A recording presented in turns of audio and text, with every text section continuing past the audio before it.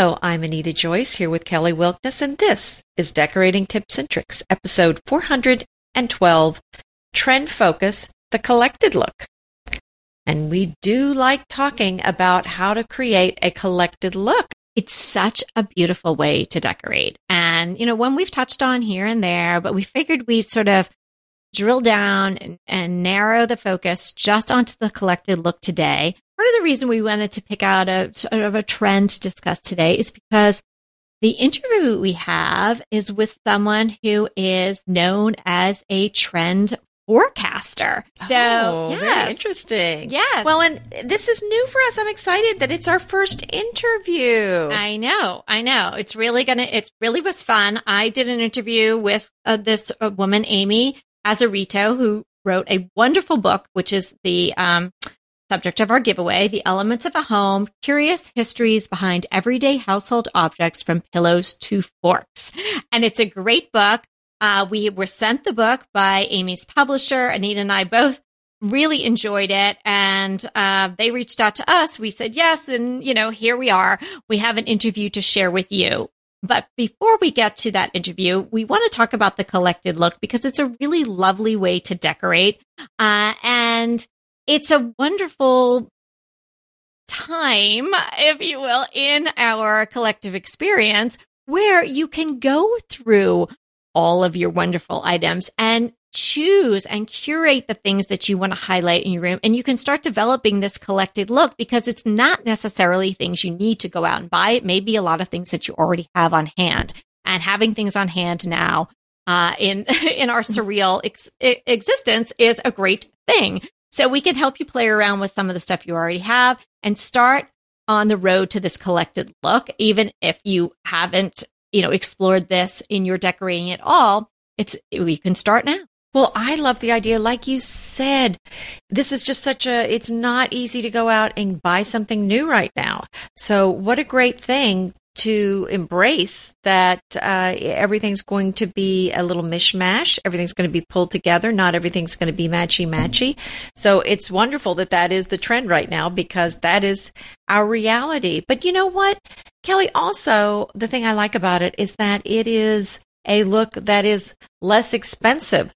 This look means you can take what you've got as a starting point and then work from there. So it's not a situation where you're going to have to, if you want to use a collected look, it is not a situation where you're going to have to go throw out everything you have and start from scratch. You can build on what you have, move things around, and it's very forgiving, very fluid, very flexible. And so there's a lot to love about this particular style. Well said. And just in case anyone's listening to this 6 months, a year, 6 years, 60 years from now, we are recording this during the midst of the COVID-19 pandemic. This is why we're saying that you might not be able to just hop and skip down to your local antique store or your local Home Goods or wherever to purchase something. So that's why we're referencing that right now. But yeah, the collected look, I think, one of the things that I love about it so much is it really gives you the freedom to be you and to be authentic. You are putting together your own look. And if you get anything from listening to this podcast, this is the one thing we want you to take away. If all the other specific tips fell away and you couldn't remember one thing, remember that we want you to develop your own style. And the collective look is an embodiment of you. It is going to be your style and it's going to be different from your neighbor. It's going to be different from Kelly's, from Anita's, from anybody, from any of the designers that you see in magazines or books that you like and enjoy. Even if you love what they're doing and you have bits and pieces of that, if you do it in a collected way, it's all going to be about you. Absolutely. That's the other fun thing about this is that no two houses are going to look the same with this collected look. And I guess that's true with any style, but especially with this one, it's very much based on your personal taste and what you've pulled together, all your favorite things. So it's really one of the most unique styles that you can come up with, because sometimes I look at two rooms that are the same style and I think, wow, they look like almost the same room. Right. So if you say, "Oh, I'm doing a mid-century room," well, your mid-century room will look just like somebody else's mid-century room. Right. Obviously, they might not have exactly the same furniture, but it's going to evoke the same feel. Oh, I'm going to do, even though you would say it's a sort of a French country, but you've developed your own style. You have, the rustic pieces. You have the bits of the Texas feel to it. You've made that style your own. So the collective look, you may have a base style like Anita does or like I do, but then you're going to add things that are going to make it your own and things that are going to be reflective of where you are, where you've been, and where you're going. And you can take that in the literal sense and or the figurative sense.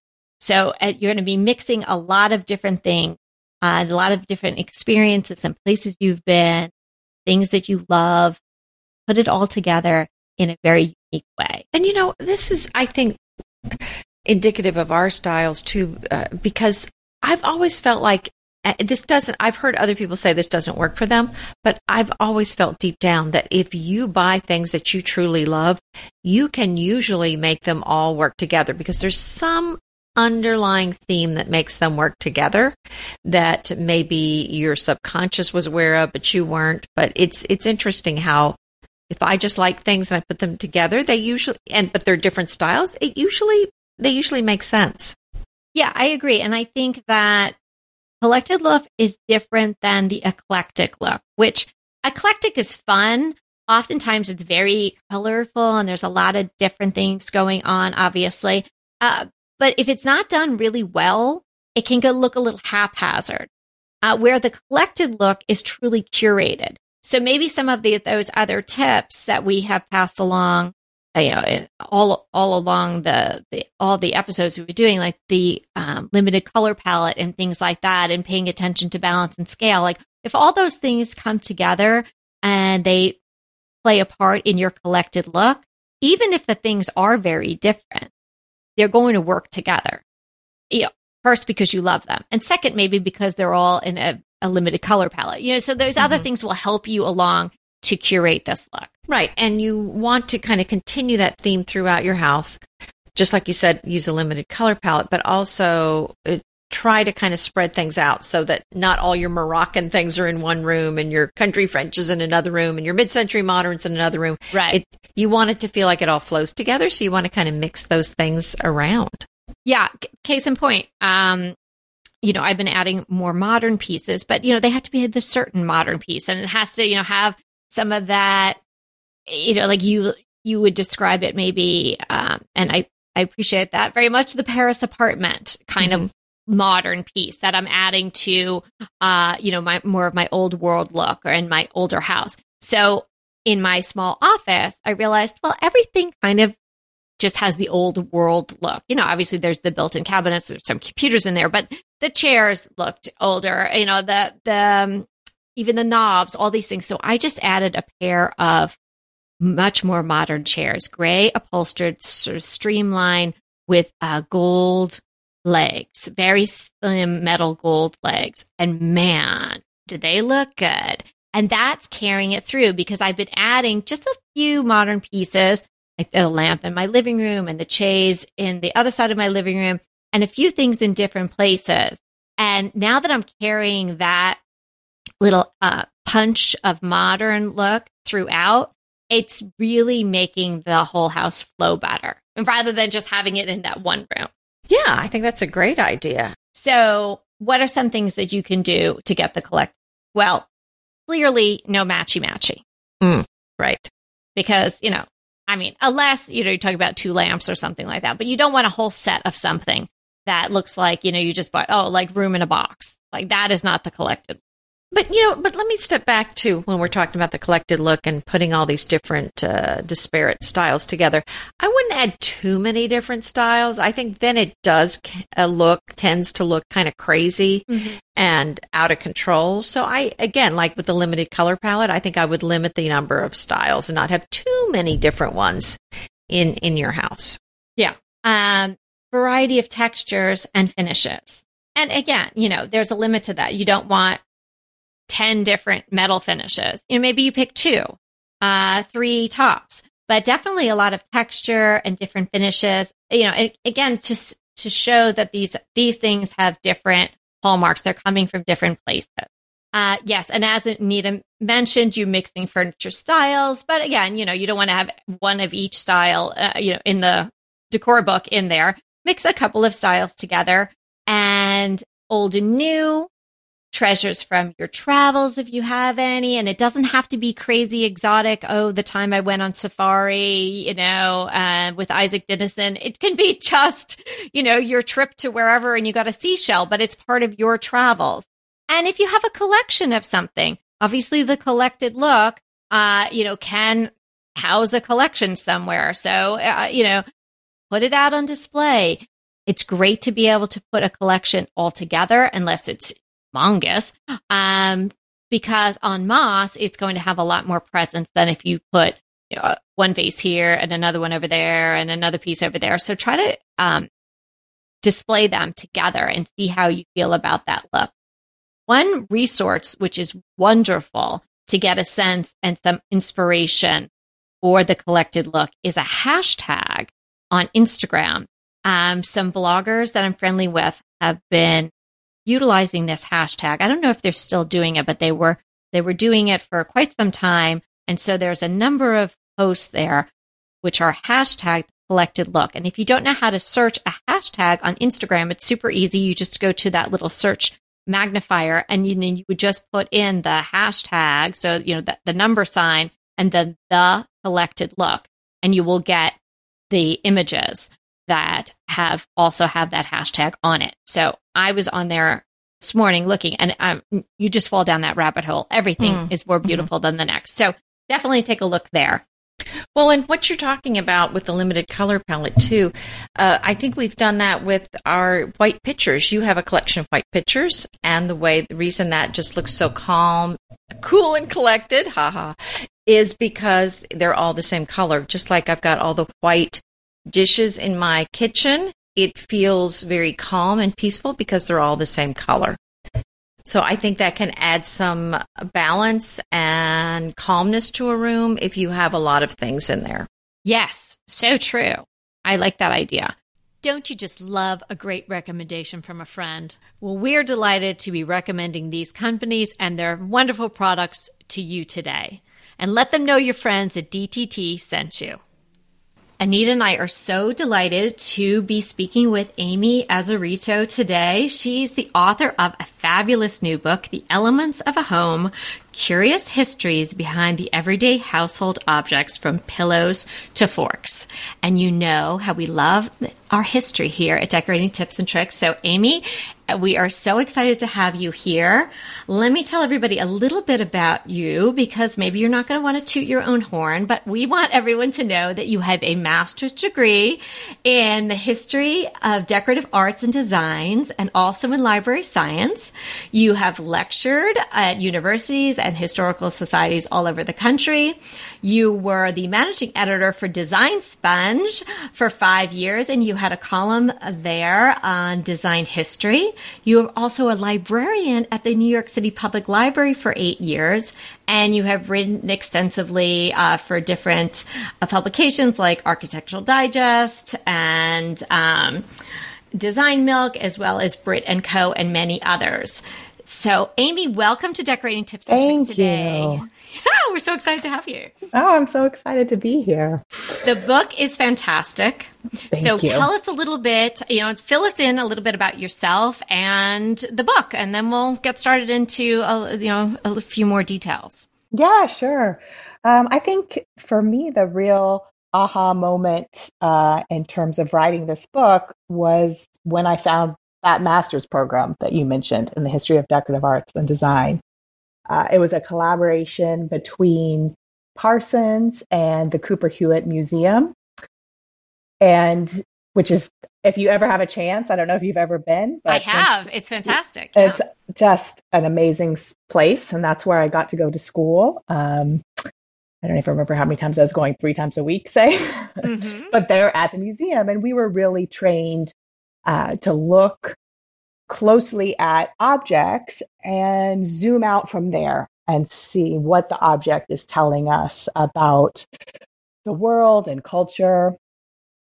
then when Grace approached me to write a column for Now Design Sponge. That's Grace Bonney from Design Sponge. Thank you. Yeah, Grace Bonney from Design Sponge. And I was a giant fan of the site already at that point. So I was so excited and wanted to do something, immediately knew I wanted to write about objects and design history. She was also really excited and helped me. One of the things she really helped me do was write for in a more accessible way than one is generally trained to do at school. So with her help, I started writing in a way that was just a little bit just less academic. Oh, so at school you're writing really for papers for other historians and whatnot. Is that right? Right. Okay. At school you're writing. Yeah, it's probably a lot like being a lawyer. It's like, how many large words can we fit into this one? Oh, do you get paid by the word to throw people off? Yeah, what is that? Right. Grace would be like, can you say this a little differently? Right. So I got a lot of great practice and help, and kind of blended those two worlds. Book is fantastic. So tell us, everyone, how it's broken down, because I love that it's in sort of these bite-sized pieces. You know, you could sit down and you could read about, you know, a champagne flute, or you could sit down and read about, you know, some other object, a plate or something like that, and learn something, and, you know, maybe 10 minutes or less, right? It's a great book to sort of take to bed with you. You read a little section, you feel like you got a little information. A lot of the stories are just very, very anecdotal, and they're funny, and you learn about historical figures. You might not have even associated them with these particular objects and whatnot. So why don't you tell everybody, since the book is just out, so they may not have seen it yet, how the book is broken down, and you know, what your objective is, I guess, with each of the chapters. So the book is organized around objects rather than, say, people or design movements. I wanted it to feel even though it's history, I wanted it to feel very accessible and connected to our lives today. So there's nothing in here that you wouldn't see in today's home. So I have the history of the bathtub, the candle, the wine glass, the wreath. There's a lot. Yeah, there's so many. A lot of things. The mirror. I mean, you know, really the only thing that I can think of that someone might not have, but they've all played Clue, so everybody knows about a jib door. They might not know what it was called, but that's interesting to know. And then when you see one, you can be like, oh, there's a jib door. You know, and it makes you fabulous at cocktail parties, having read this That's book. True, right. And that's sort of why I put that one in there. I was like, I don't know. It's one of those things that you might have seen, but you just don't really like, why is it there, and why do people have it? Right. And yes, right. But for the most part, people will be familiar with everything. And there's 63 items in the book, right? Yeah, there's a lot. And I think it's so nice because it is something that it's most of the things, and if you know, 60 plus of the things are things people are almost going to be touching or using or experiencing in their homes every single day. And it is stuff that we just sort of take for granted that's there. And in years past, in ancient history and sometimes not so ancient history, people didn't have these objects, and they certainly didn't function the way they do now. So it gives you such an appreciation for the things that you encounter in your own home on a daily basis. So I think that renewed sense of appreciation and sort of gratitude for where we are with these things is really nice. And you may not even think about that when you're first reading the book because you're kind of enjoying the anecdotes and just, oh my gosh, I didn't know that. And that's so interesting. And oh, you know, Cleopatra was involved with that too, kind of thing. But when it really boils down, it does give you a different appreciation for the stuff we handle every day that makes our lives a little bit better and our homes more decorative and easier to function in.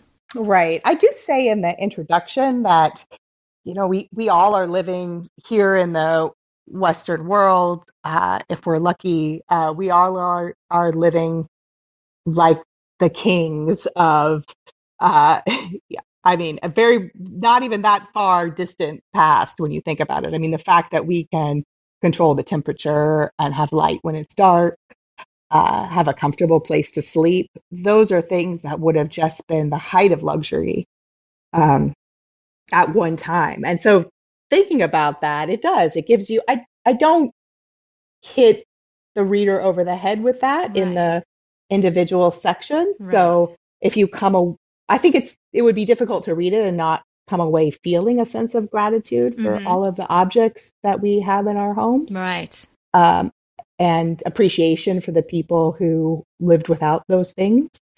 But it certainly is meant to be just fun and engaging, and maybe you can learn a little something that you can impress people with at a cocktail party or at dinner when the conversation lulls, or at least turn the conversation away from the news. Hey, exactly. Did you know? And but it definitely does underline the idea of like your house is your castle.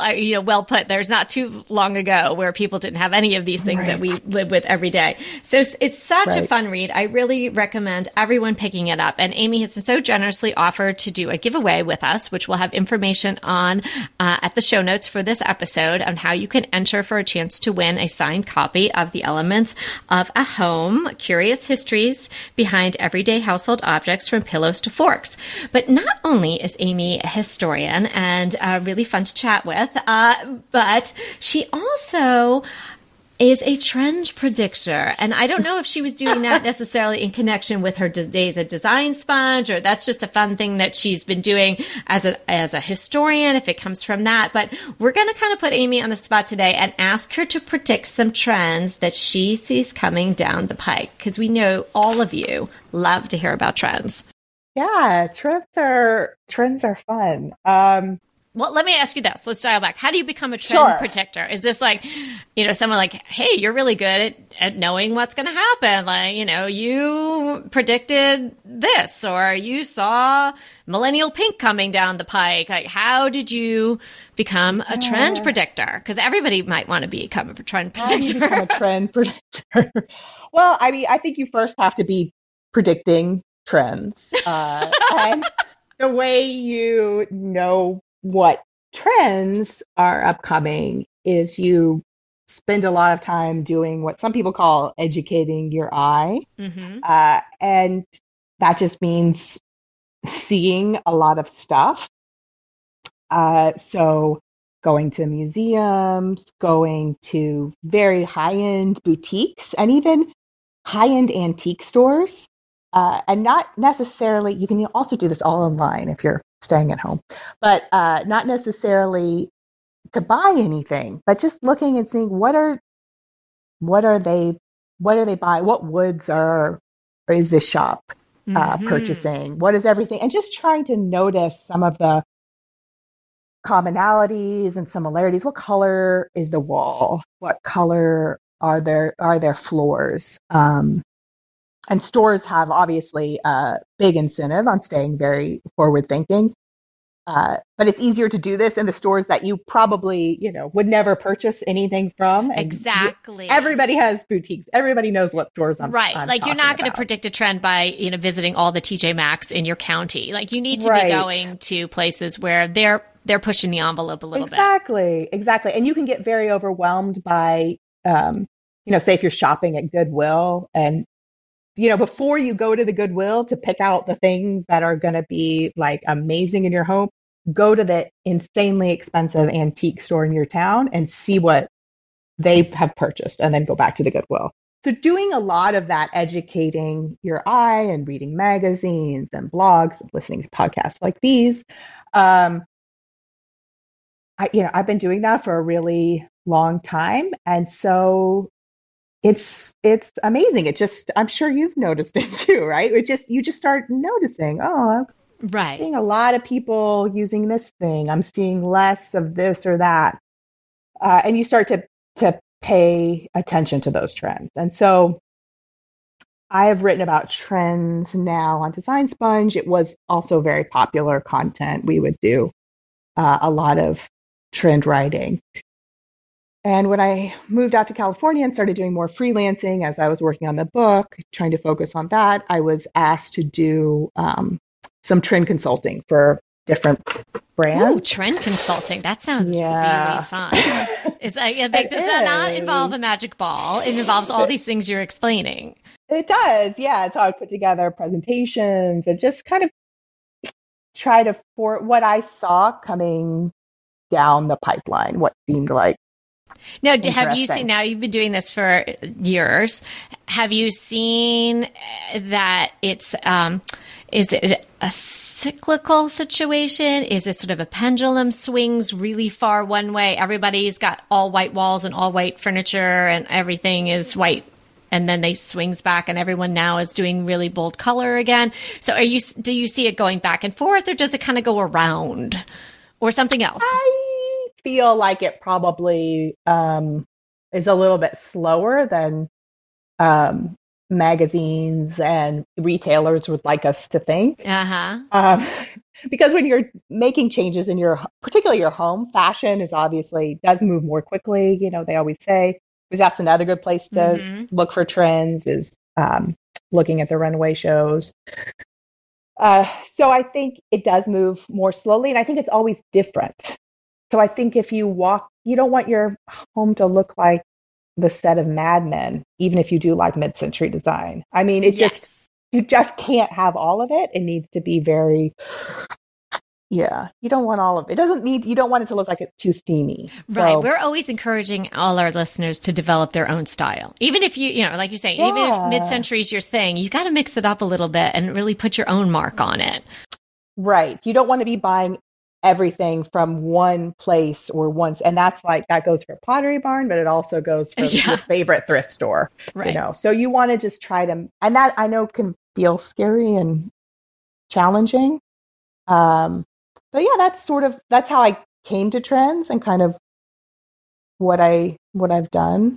Can we peek into your brain? Is there something you see coming down? Now we're sort of I guess we're at the end of the first quarter of 2020. Is there anything that you see that hasn't been predicted yet, or something that's going to go away that was predicted? What do you see in there? One of the big things that I see, you mentioned white walls, and white walls are still very popular, particularly here in California, where you and I both are. We have a lot of white. But I think that we'll start seeing, and we already are, but more and more texture. So lime wash paint, for example, plaster. There's this, do you know the Jersey ice cream? Yes. Oh, yeah. They have a beautiful Instagram account. They do. I'll link that in the show notes for People anybody who doesn't definitely follow them. And they've been doing amazing plaster work. But if you can't afford someone to come and plaster your wall, there is lime wash paint.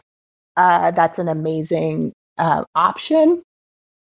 And and there are some companies that you just Google that, you can find some lime wash paints, and that actually dates back. Is a technique that dates back to Roman times, so it does tie in with my here's our historian. Right, perfect. Yeah, so it's lime wash. It's made from limestone that's been crushed and burned, and then it's mixed with water, and it makes this putty. And the paint gives you that kind of textured effect. So that sounds like a complicated DIY. This is something you would definitely want to buy pre-made. You can buy it. Yeah. Don't do the DIY. Yeah, buy the can. Save yourself time. Buy the can of paint.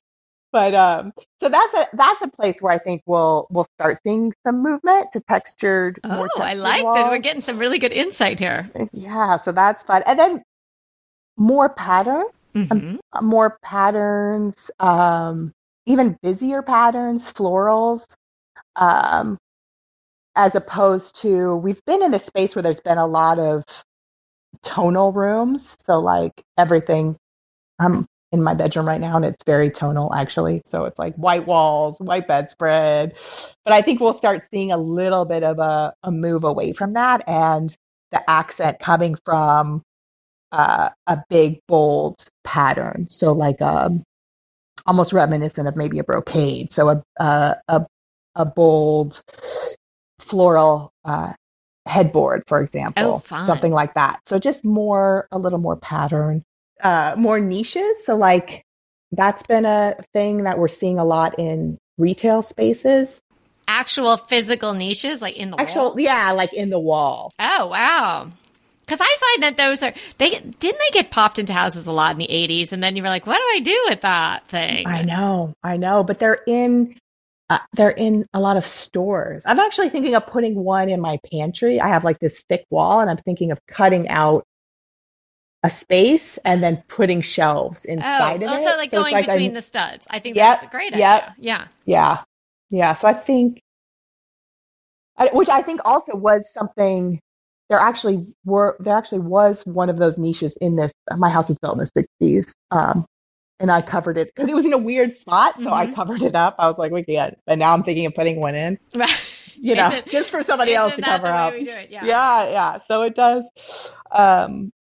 Dark doors, I think, are looking really fresh. Oh, okay, great. Because I'm painting the doors in my hallway black. Yeah. You are? I am. Love that. What color is your hardware? Well, it's Black? all super old. That was originally with the house because my house is from 1886. So it's all so I'm not going to change the hardware. So it's mostly unlacquered brass that's, clearly patinaed. That's beautiful. Yeah. That's beautiful. Yeah, I love the dark door. I just feel it looks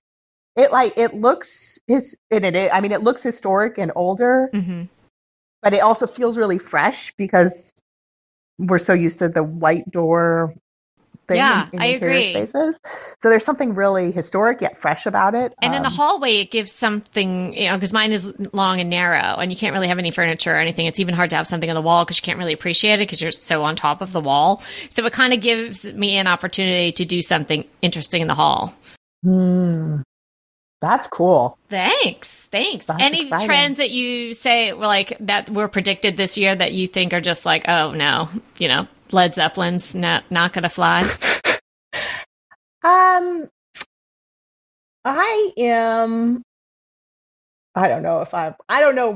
have no idea whether this is right. I am a little bit over like the over the top terrazzo. Yeah. That particularly as a pattern. Right. And I don't know if people know, but it's like the tiny, it's also another sort of ancient technique, but you see like the tiny little specks and it was like on everything, on mugs and on, and used as a pattern. I'm pretty over that. I don't know. So like terrazzo tile, but used as a pattern. Terrazzo tile used as a pattern, and real like terrazzo is still kind of interesting, but I don't know.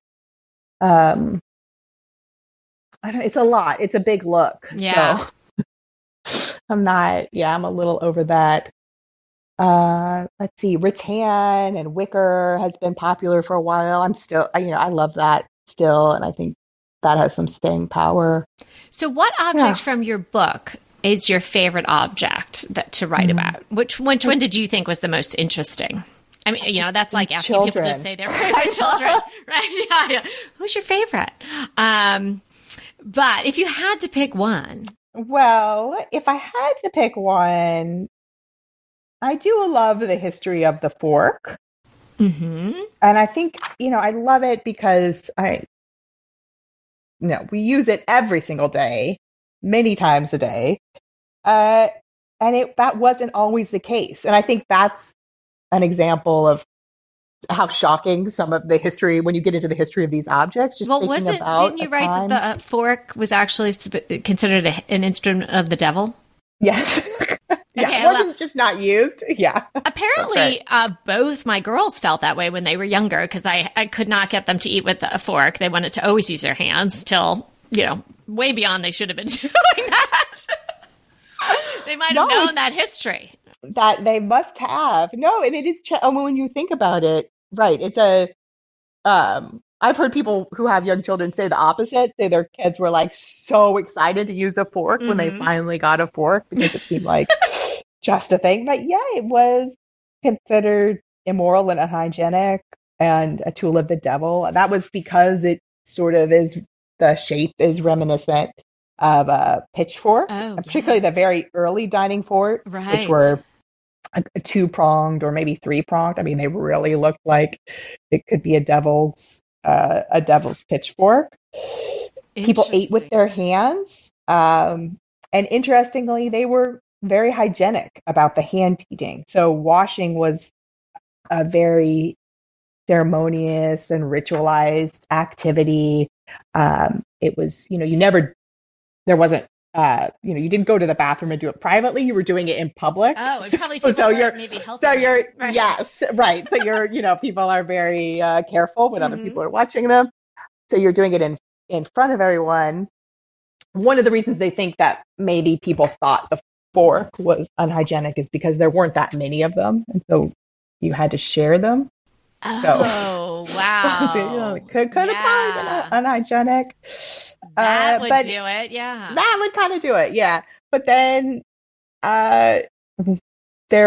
when sugar started to become more readily available, there was a candy made that was made with fruit. So it was very sticky and sweet and syrupy. And it was the craze for that sweet, that candy, that brought back the fork, or that made people feel comfortable using a fork. So they were willing to make a deal with the devil to eat the sweet. Basically, I mean, the more things change, the more they stay the same. They were totally scared until the sweet tooth took over. That is so funny. Oh my gosh. No one cared anymore. So yeah, that is probably one of my favorites. My two favorites, I couldn't decide which. So what are your favorites? Is the chandelier, which I have one in my house. Well, I have several, but I have one that's very big in my dining room, and so I loved reading about that and how that came to be, and the development of what it looked like initially, just metal and like a couple of prongs, and then the gems, and then the leaded crystal. Very interesting, and then the rose, which would.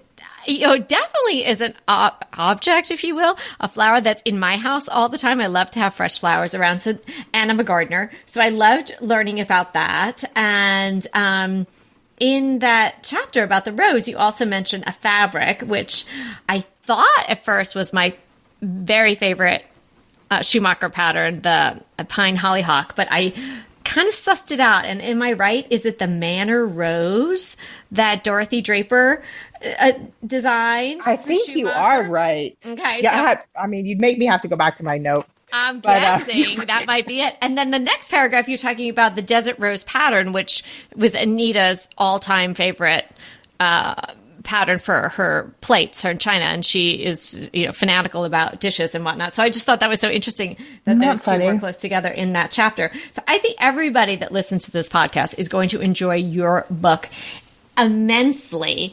Let me ask you one last question. Talk to us about your approach to decorating. So, how do you start a project? I don't know where you are as far as your own home. If, are any of us ever done who love to do this sort of thing? Probably not. But I don't know if you're renovating or all you need to do is hang a few things on the wall, or where you're at in your own home. But in general, how do you approach decorating a space? Yeah, I feel like nothing's ever finished, I have to say. So I have a lot of rooms that I feel like I've done a good job starting and then not finished. The most finished space in my home is probably my daughter's nursery, which doesn't really seem fair, but but must have been so much fun to do. It has been. I mean, I've had the opportunity over the years to work with different designers, and Sage, actually, who runs an Instagram account called City Sage, helped me with the nursery. And from working with designers, because I am trained as a historian, not as a practicing designer, but I have really learned the importance of planning and making Pinterest boards and making just different collages before you start purchasing the big pieces. And so sometimes I do that and sometimes I don't. I mean, my home is in this weird, I mean, not weird, but just I in a transition space because I have a 10-month-old. So I feel like I'm constantly moving stuff around and just trying to make it function better. And that's probably one of the things that I spend a lot of time, like, what about this space isn't working? Why are people throwing all their coats on this chair? Right. Is there a way we can get them? And that's probably where I'm at right now with my decorating, being less about what's the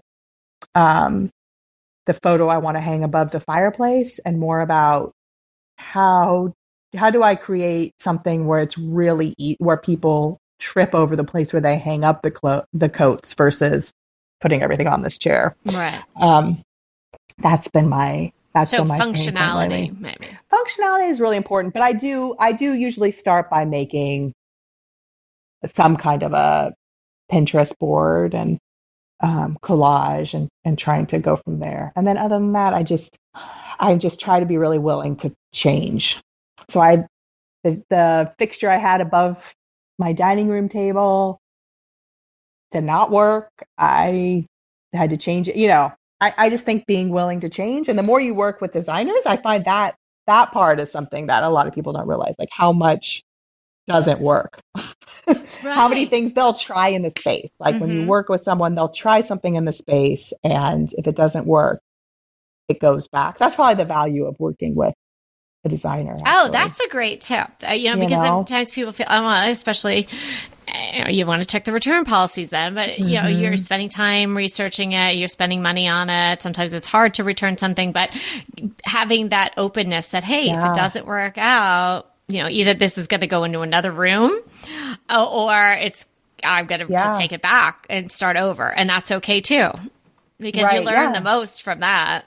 Right. Or just making the mistakes. And when you see designers, I mean, I worked with Betsy Jen of Sneed That. She has a great eye. She's in Southern California also and does a lot of vintage and things like that. And she helped me when I was in an apartment, and came with and she uses vintage, but came with a truck of stuff. Oh, fun. And only half of, it was so fun, but only half of it she tried different tables, doesn't work, and being fluid, I think, is one of the most, so that's something I try to remind myself. I like that, being fluid. That's a great tip. You just gotta be fluid. They say your tastes change. Aaron from Apartment 38 told me your tastes change every 5 years. So pretty much as soon as you're done with a room, I guess you're ready to do it again. I was oh my goodness, that's depressing. That's very interesting you say that, because we're going on just 5 years here. And they talk about in marriage, the 7-year itch. Thank goodness I never got that. But I've definitely got the 5-year itch. All of a sudden I was like, I want to add some more modern pieces, and I want something more streamlined. And why did I even like that lamp? But it's fun now going back around again. My husband's like, what? Didn't we do all this? Is this not? Well, it's hard because your life changed. So 5 years ago, you had two youngish teenagers at home. Right. Almost and so it's totally different than as you're moving to right. People that use forks. People that use forks that don't touch the walls as much. Oh, no, the touching of the walls. I don't know when that ends. That might end when you graduate from college, or I don't know, maybe after you have your first job. That's why I'm kind of excited about this textured paint thing, I have to say. I'm about ready to try this lime wash, because I think a lot of people will be, now that you mentioned that. Yeah, Amy, thank you so much for sharing your time and sharing your wonderful book with us, which definitely giving us all a renewed appreciation for the objects in our lives. Thanks, Amy. Have a great day. Kelly. Well, I loved talking to Amy, and I hope you all enjoyed that interview. We might decide to do some more interviews as we go along, so let us know how you felt about that. Let's talk about our hot topic today. Well, I think this is very timely, and I was so excited when I saw this link. It is a list of museums that you can visit virtually. Isn't that timely? I love it. So, the title of the article is Stuck at Home. These 12 famous museums offer virtual tours you can take on your couch. Oh, I love it. That is so fun. I saw the article that you sent, and I was just like, oh, I can't wait to dig into this. So I hope that everybody enjoys that, we'll have that linked in the show notes. And there are some museums in there that I've been to before and ones that I would probably never get to. So I'm really excited about taking those tours. Right. I mean, there's the British Museum in London, the Guggenheim in New York, a National Gallery of Art in Washington, D.C., and the Musée d'Orsay in Paris. So I was recently there last summer, and there's also the Van Gogh Museum in Amsterdam and a few other ones. So yeah, I think you're going to really enjoy it. My crush today is an issue of Veranda magazine, the March and April. Do you know sometimes when you just get a magazine and every page is fantastic and every article just really, is engrossing, and the photos, you're just like, oh, I want to dive in, or you find yourself dog-earing it. Well, that happens not that often. And I have to say, I enjoy magazines all the time, but sometimes there's just a standout. And I really felt that this particular issue of Veranda, it's the March, April. So if you can get your hands on that, really, you should, because I think you'll all enjoy it. And tucked inside there was a great offer, which I took advantage of. Because oftentimes I just buy my magazines when I go grocery shopping, but I'm not really grocery shopping right now. Because I just sort of treat myself when I go out and I don't order them through the mail. But this is Veranda and House Beautiful for a year for $17. Oh, ooh. Right? Deal. Ooh, that sounds good. Yeah. I mean, it is one of those where I think then they just, they keep signing you up after the year unless you tell them stop. It's one of those things. But for $17 to get those 2 magazines delivered right to your door, I think that's great. So if you have a chance to check out the March, April Veranda, or maybe you can even look on it online. I don't know how much they put online. If they won't deliver it to my house, I don't think I'm getting it. Yeah. We'll see. Yeah. I'll see if I can get that. That is I can't wait. That sounds wonderful. Yeah. I want to check those out. Yeah. Both of the magazines. What's your crush? My crush is a tea that I've been thoroughly enjoying. Harney and Sons has an herbal fruit tea sampler that I am just enjoying immensely. And you can drink it hot or cold, but I've been drinking it hot mostly. But the beautiful part of it is if you have a little left over in your pot or in your cup, just put it in your fridge for a little bit and you can drink it cold later. So I'd had their peach before and I was looking to buy some online. As you were saying, we're not going out right now, and I couldn't find it by itself. So it kind of forced me to buy their sampler set, which has the strawberry, kiwi, peach, mango, berry, passion fruit, blood orange. There's 6 tins, and it has been such a delight to drink these. Now, I love these. I love all teas, but these are herbal, so you can drink them all day long. As much as I love English breakfast tea, I cannot drink it all day or I'm just jittery. But the herbal teas you can have all the time, right before bed and all day long, and you can't have really too much of them. So yeah, I highly recommend these. These are absolutely delicious. It's a fabulous brand that I've been buying from for many, many years, and I'll include the link. Right. Okay. So our question today is from Andrea M. Loved getting Andrea's email. She's a horse trainer, and she often listens to DTT while she's riding horses. Have you felt sometimes the wind in your hair as if you were just riding, through a meadow? Well, we have been, Anita. We have been with Andrea, and I just love it that she's been enjoying the podcast in that way. So fun. That might be one of the most unique ways we've heard of people listening to us. We're definitely on, any workout machines, walking dogs, and cleaning, doing dishes, household things for sure, gardening, definitely, but while riding a horse. That was pretty good. Mm-hmm. Yes, it does. Andrea's question is, let me set it up. She's got an 1880s farmhouse. She has most of the home painted in Benjamin Moore's Mountain Peak White with pure white trim and a semi-gloss. She is she is painting her dining room, I guess, and it has wainscoting all around.